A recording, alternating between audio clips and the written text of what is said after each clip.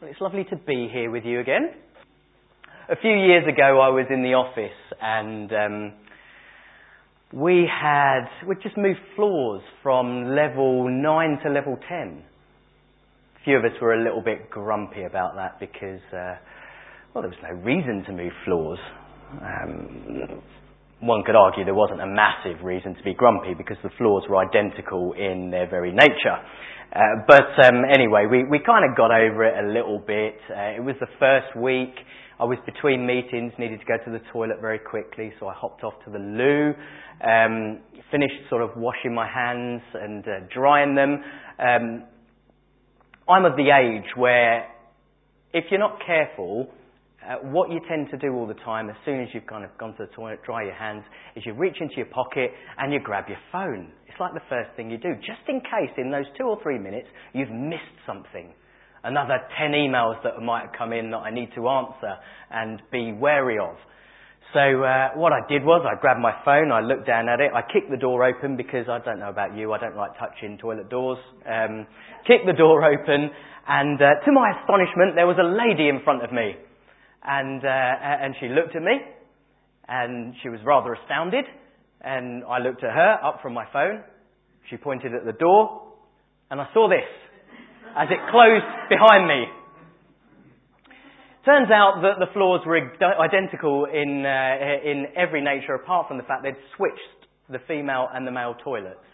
Can you believe it? Why would they mess with us like that?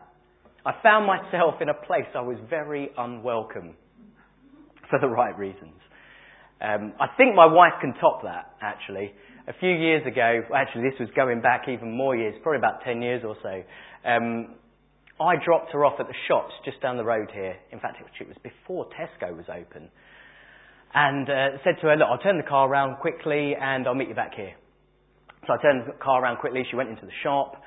When I came back, someone had taken my car parking space, so I parked in the road opposite and made sure I was nice and visible. A few minutes later, she comes out. She's got a few things in her hands. She walks there. I'm flashing the car lights. I'm putting my arms up. Sort of, I'm over here, I'm over here. She makes her way swiftly round to the passenger seat of the car that was parked where I dropped her off. She quickly gets in, she puts her stuff on the floor, she grabs her seatbelt, she's chatting away to me, she looks at the person next to her, who was not me, in fact it was a young man who was getting changed after a football training session. She found herself in a place she was not welcome. We've been doing a series about how the church welcomes people into our building, how the church welcomes people into our family. Just a really quick recap on some of the things we've covered. So in the first session we looked at how Jesus, how he had a self-sacrifice in nature, how he welcomed us into union with the Father, how he built that bridge and how that inspires us to be humble, to be self-sacrificing and to welcome others into our church. In the second session we looked at the early church, the radical welcome of the early church, how they welcomed in people from different backgrounds, with different languages, with different cultures, different creeds, different colours, without bias. And we asked ourselves, what if we were a church that could welcome without any bias the young, the old, the rich, the poor, those on the edge of society? What would that look like? How would it make us feel? But we know the church and the early church, when they welcomed people, grew exponentially. People came to know who Jesus was. And this isn't about building the numbers within the church. Right? If we think it's about that, we've got it wrong. This is about introducing people to the person of Jesus. In the third session, we looked at how we open our doors up, open the doors of the church and create on a practical level, as well as a deeper level, that sense of welcome. Yeah, for many people that don't go to church, what happens here on a Sunday is completely and utterly alien to them. We get so used to it. We get so used to our traditions. But others don't know what we do. Funnily enough, my middle boy, he has just started football practice. We want to get him to a club. And we went to a football session yesterday, and I felt completely alien there. All of the parents knew each other. They've got their own little community. I felt like I didn't belong. Is that how some people feel when they join us here on a Sunday?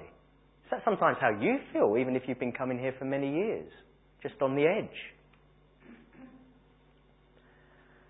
It's going to take quite a lot in terms of our attitudes, in terms of how we've grown up in church, in terms of how we love to be together, to really challenge ourselves, to welcome people in, truly welcome people in. Today we're talking about church as a family. So we've welcomed people in, they're here. But how do we welcome people into the church family? Not just to a service on a Sunday or an event that we run, but actually the church family. So we'll look a little bit about what it means to be a family. We'll talk a little bit today about the local family and the global family. And we will also talk about what does a really authentic church family look like. But first, a question or a quiz. Can you name this famous family? Has anyone got any idea? By the way, they don't look like that. I've put those faces on there just to you see what a remarkable family resemblance they all have.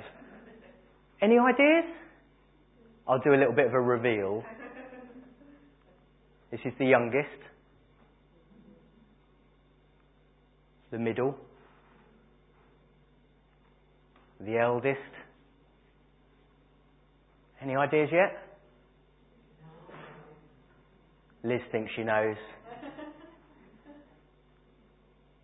There you go. Right, they're not really famous. That's my family. That's my family. So the youngest over here is Max. He's 4 years old. He's just started reception. His favourite word at the moment is Nintendo. Yeah, that's what he says all the time. The middle boy's he's got a football attached to his foot. We think we have to surgically remove it at the moment. His favourite words are Tottenham Hotspur. No booze, thank you. It's one of the things that we admit a little bit more at the moment as we're winning the league. Esme, she's my eldest. She is going to senior school next year, believe it or not. Happens really, really quickly. Loves books, loves reading, loves creating stories, an incredible imagination. That's my wife Sarah. The last time I was here, she was just applying for a new job. Thank the Lord, she actually got that new job. She works for Great Ormond Street now as a specialist cleft nurse. She's based over in Broomfield and she covers the Essex area. Gets a huge amount of joy out of that. God has really blessed her in what she's doing, really enjoys it. And that's me. That's me. Believe it or not, I had my 40th birthday earlier on this year. Now, I know I don't look a day over 37 3/4, do I? 39 3/4, I think some of you are saying, aren't you? I still work in the bank. I'm a school governor down at Sunnymead Primary School. I've enjoyed being a governor for a number of years now. We're very much committed to the Sunnymead community and the Sunnymead area. We've just moved house, though, from that side of Sunnymead to this side of Sunnymead. So we're actually only a 3-minute walk away from this building instead of a 7-minute walk that way. So that's my family. Can anyone tell me whose family this is? If you do, it's so strange that you would know this. I'll give you a little bit of a clue, and you might get it from the next picture. One of these young ladies is a lady called Laura, and she wrote lots of stories about her family in America. The Ingalls. Who said that? Well done. The Ingalls. You probably know them from the TV adaptation, The Little House on the Prairie. I used to love that when I was younger, watching that. Very wholesome kind of family. Welcomed many people into the family. You'll see there's a couple of, well, you might not know, but there's a couple of extended family members. There's an adopted child in there. Anyone know who this family is? It's from the film Encanto, absolutely. And it's the family madrigal, about a family who had lots of gifts and they helped their community with all of those gifts. What about this family? The Trotters, very good. Uncle Albert there, Rodney, Dave, and Del Boy Trotter. Very good. This family, do you know this family? The Simpsons, very good. What about this one? It's a tricky one. Here, I'll do a bit of a reveal. Oh, the Beckham family. Very good, Liz. There you go. The Beckham family. Lots of people are watching on Netflix at the moment a documentary about David Beckham and his life. The next family, you've got to get this one. I can hear it. There you go. Look, there's the youngest. Hey, the cheesy smiles. All looking very happy. This is what we traditionally look at as a family unit, don't we? Mother, father, children within the setup. Sometimes we go a little bit beyond. Maybe after we've watched the Generation Game or Family Fortunes, we think about our blood relatives when we need them to help us in a game like that. But actually, we're thinking a little bit deeper than that today about the church family. Now, quite often when I come to talk, I'm given a passage of scripture to speak through. I haven't got a passage today. I've got a topic. So what I thought might be helpful, and hopefully you can see this, is I've put a few scriptures up there that we'll be referring to today. So if you want to write them down, you can make some notes next to them. If you want to put your finger or your ribbon in your Bible, you can refer to them as we go through this journey today. Bless you.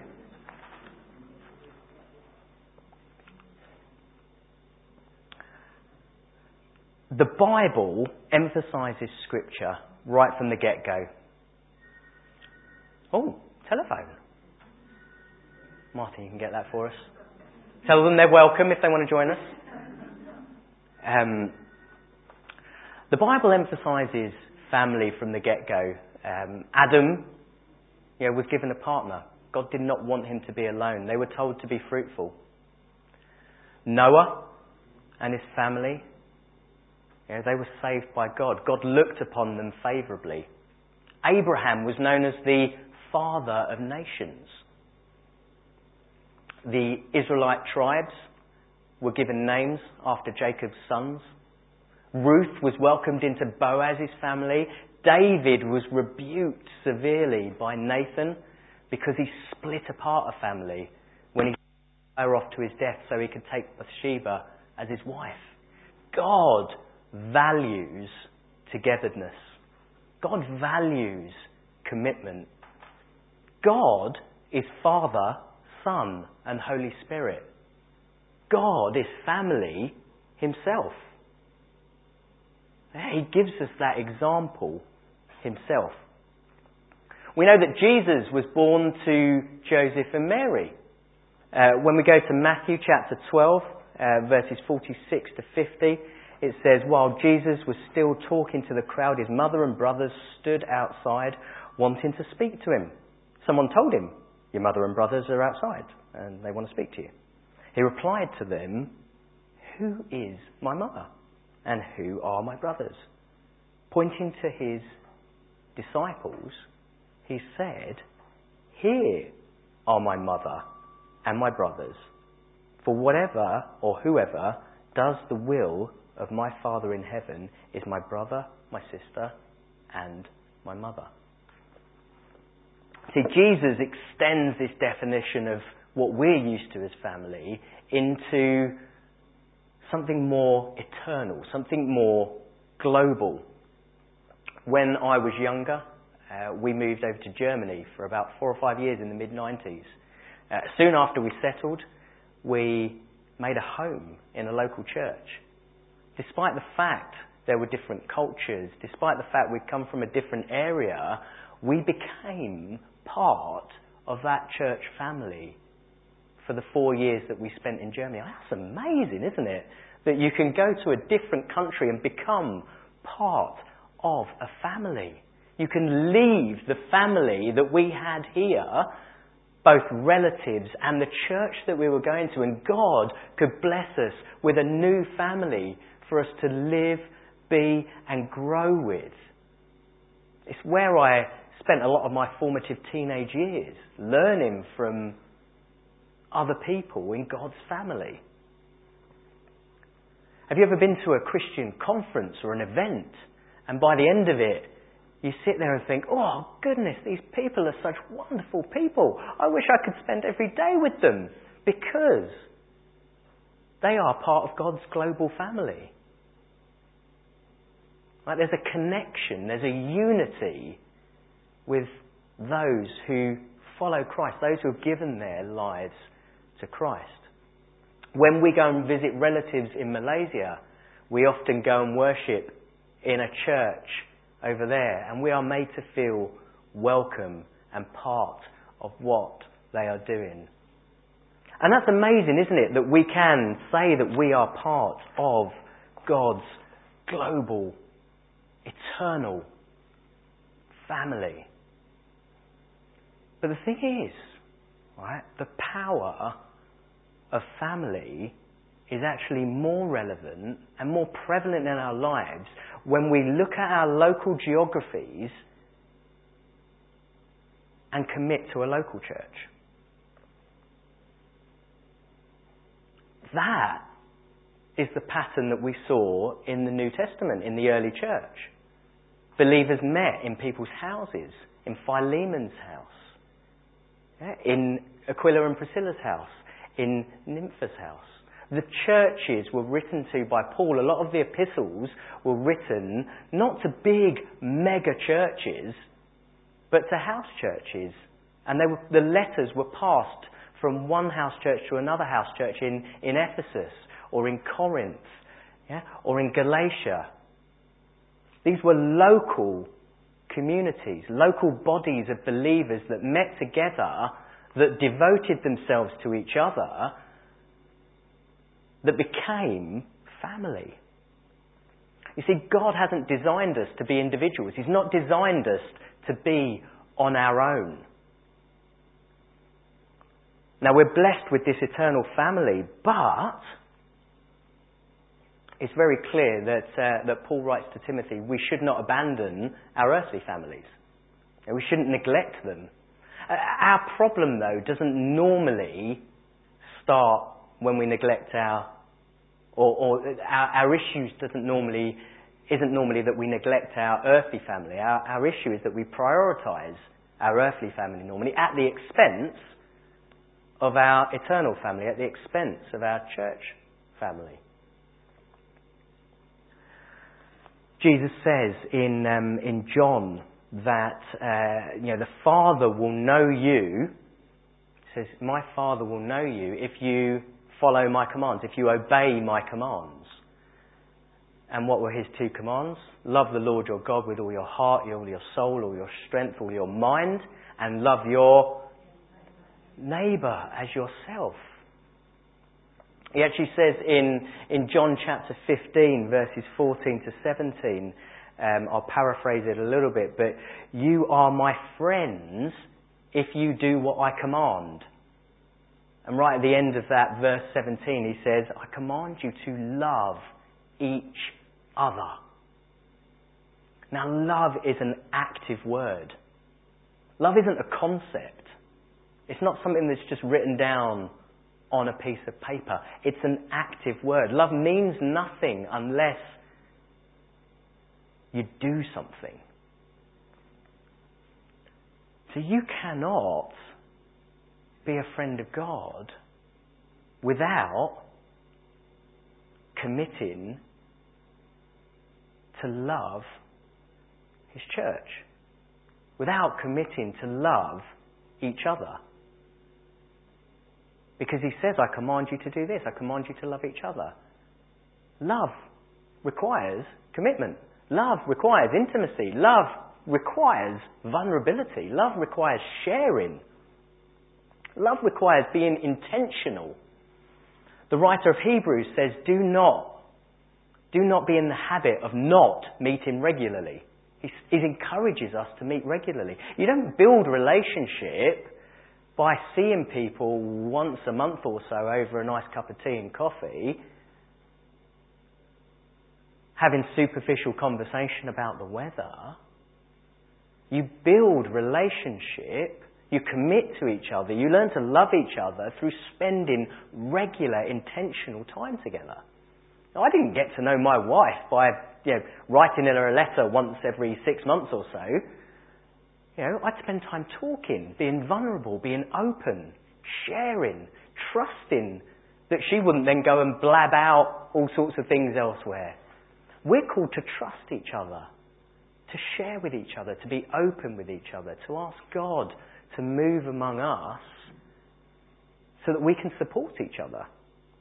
What does a church look like that loves each other, truly loves each other? I'm not talking about, is kind to each other and, sort of says hello and acknowledges each other, but truly loves each other, sacrifices for each other. We live in a world that is broken, don't we?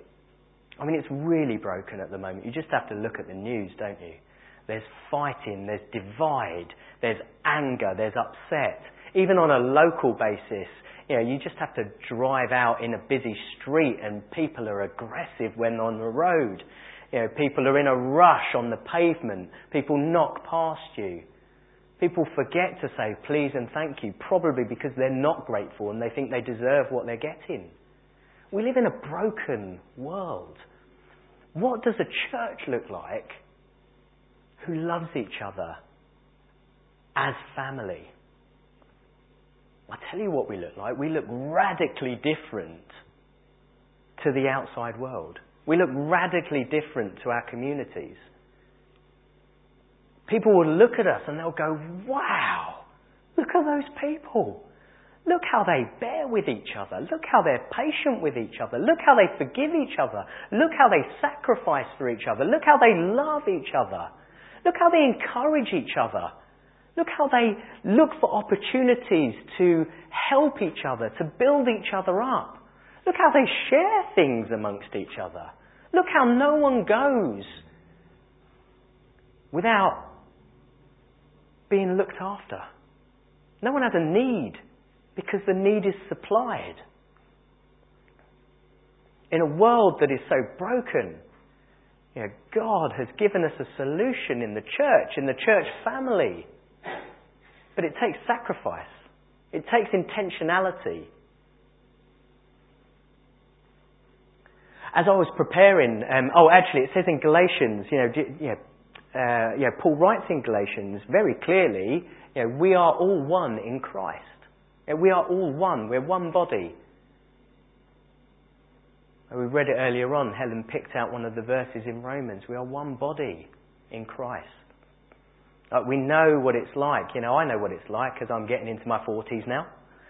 It was only a few years ago that I used to be able to play a football game. Didn't used to have to stretch. Didn't used to have to worry about aching afterwards. I could go on a run and, I didn't have to take a 5-day break after that and not do another run for a while. You know what it's like when our bodies, parts of our bodies don't work, right? It's not like it was, it's not how God intended it to. It's not how God made us. We're a body and we should be operating together. Have you ever watched The Trooping of the Colour? Right, if you see how in sync everyone is. Left, right. They turn in sync. They play in sync. If you watch that and if you see if anyone is out of sync, the whole thing looks messed up. It really does. I mean, if you've ever played or heard an orchestra, they are all in sync with each other. There's no hiding. If you don't know the tune, you'll be found out pretty soon. It sounds awful. As I was preparing, I felt the Holy Spirit say to me, impress upon me Mark chapter 3 verses 24 and 25. It says there, if a kingdom is divided against itself, it cannot stand. If a house is divided against itself, it cannot stand. I felt the Lord saying to me, if a church is divided against itself, it cannot stand. If people within the church are divided against each other, the church cannot stand. I'm not talking about half the church saying one thing and the other half church saying that. I'm talking about individuals. I'm talking about challenges that we have sometimes bearing with each other. I was honoured enough to speak very briefly at my cousin's wedding a week or so ago. And I felt a word that the Lord had given me as something that I should have learnt much earlier on in my marriage. But it was the word of humility.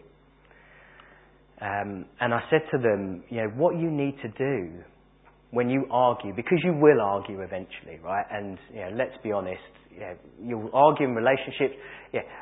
Most churches will have some sort of disagreements at some point, right? It's not about not having disagreements. It's about how you deal with disagreements that is most important.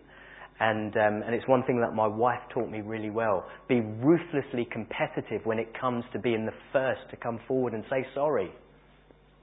Humble yourselves. Say sorry. It says in Ephesians chapter 4, verse 26 and 27, do not let the sun go down while you are still angry. Do not give the devil a foothold. We don't want a foothold in this church. We don't want the devil to have a foothold in this church. We don't want the devil to have a foothold in our lives. We've just said as a church that our vision is for Jesus to be at the centre of everything, at the heart of everything.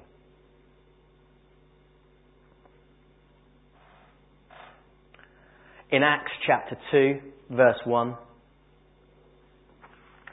Luke tells us that when the day of Pentecost came, they were all together in one place. It's quite funny, isn't it? All together in one place. I mean, you can't be all together in 4 places, can you?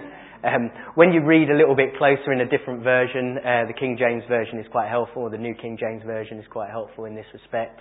It says they were all together and of one accord. They were all together of one mind. They were united. Now, we will have our differences. People will have their differences with each other. We're human, after all. Right. I think it was Jeff Lucas that said, if you've been part of church for more than 2 or 3 months and you haven't had a disagreement with someone, you're probably dead, I think he was sort of saying. It's inevitable that it happens. But it's how we deal with that, how we take it to God that is most important. There should be no division among us. We should be together and of one accord, one mind.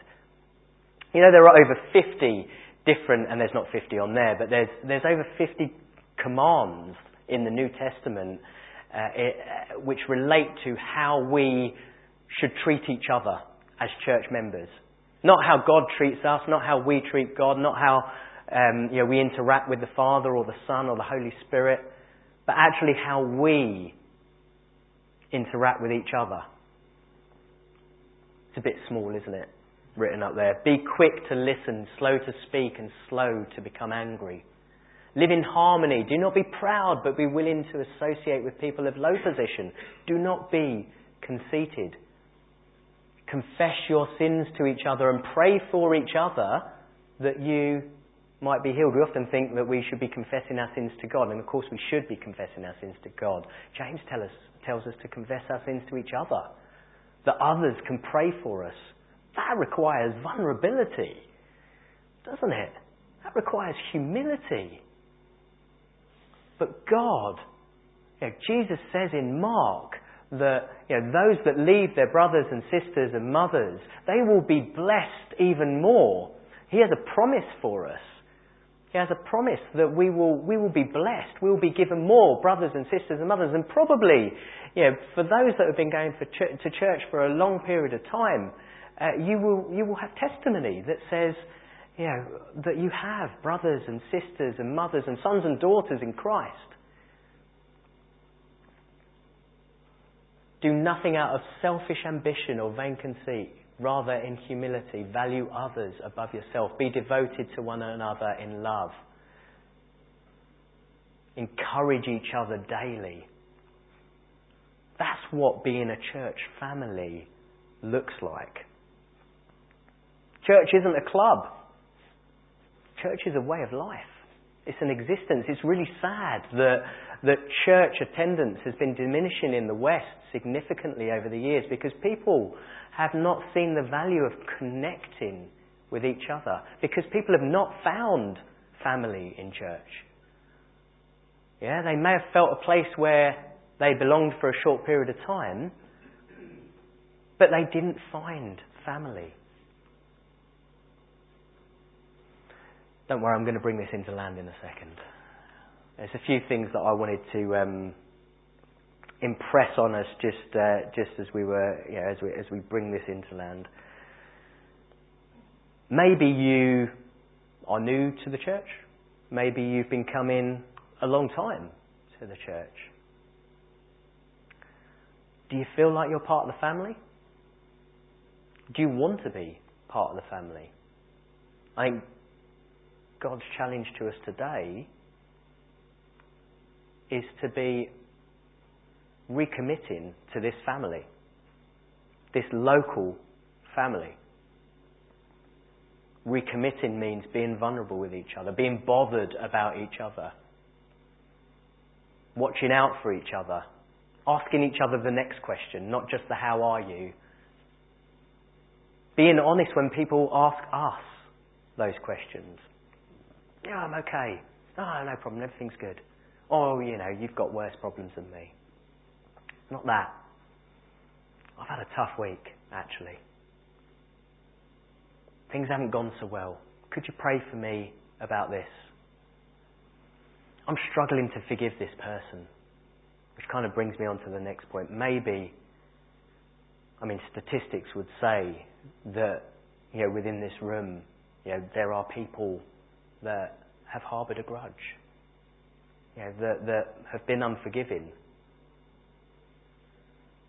It's happened to me, myself, I'm wondering why I'm not growing in Christ. And it's because I haven't forgiven something or someone that has said something. Not even that nasty. Something that maybe I took out of context. Has that ever happened to you? You've taken something out of context, someone said something, someone maybe has ignored you that used to speak to you all the time. Something that the church has done that you weren't happy with. How can you take that today to God? To put it at the foot of the cross and say, Father, I want to move on from this. I want to move on. Because I want to know you more. Because I want to commit to these people around me. Because I want to show your love. Because by showing your love to them, I'm following your commandment. And if I'm following your commandment, it means I am your friend. If I want to get closer to the Lord, I need to get closer to my family, my church family. And then for those of us that feel part of the family, fantastic. How can you welcome others that are on the edge into the family? How can you be brave and do that? How can you show God's love to them? It might not be easy. It might require a bit of sacrifice. Fairly recently I was asked by a friend at church if I wouldn't mind organising a work experience for his son. Now this sort of thing in my organisation is a right old, I'll confess to you, don't tell him by the way, it's a right old pain in the neck. I didn't know how to respond to it. I didn't know how to feel about it. I kind of put it off a little bit. I thought about making something up. Oh, we don't do this sort of thing anymore. And then I was preaching on family in a few weeks' time. And you know what God said to me? He said to me, what would you do if that was your son? And my answer was, I'd move heaven and earth to get him into that work experience, to give him what may set him up for the future. I said, well, that guy, his son is my son as well. His son is my son as well. I'd do it for my own son, so I'd do it for his son. And I wouldn't do it begrudgingly. I would say to Lord, I want to do this with joy. I want to make it completely worth his while. I want to do it as if I'm doing it for my own son.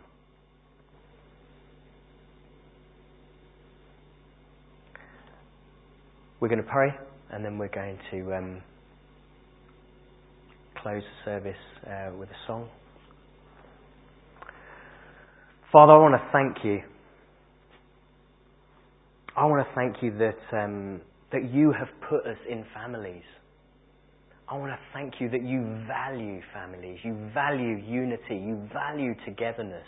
You value commitment. I want to thank you that you've promised to bless us being part of your church family. Lord, I want to ask that you challenge us to welcome people into that family. I want to ask, Father, that you challenge us where we're harbouring any grudges or upset against other members of the church. And even wider, that we put that in front of you now at the foot of the cross. And we say, Lord, take it from me. I pray, Father, that when we do that, you will help us to move forward with it. You will guide us as to whether or not the right thing is then to approach those individuals or not. But we want to leave that with you now in Jesus' name. Father, in this whole series, we ask that you help us to really hit through the most important thing, which is we want to introduce more and more people to you. Thank you, Father. Amen.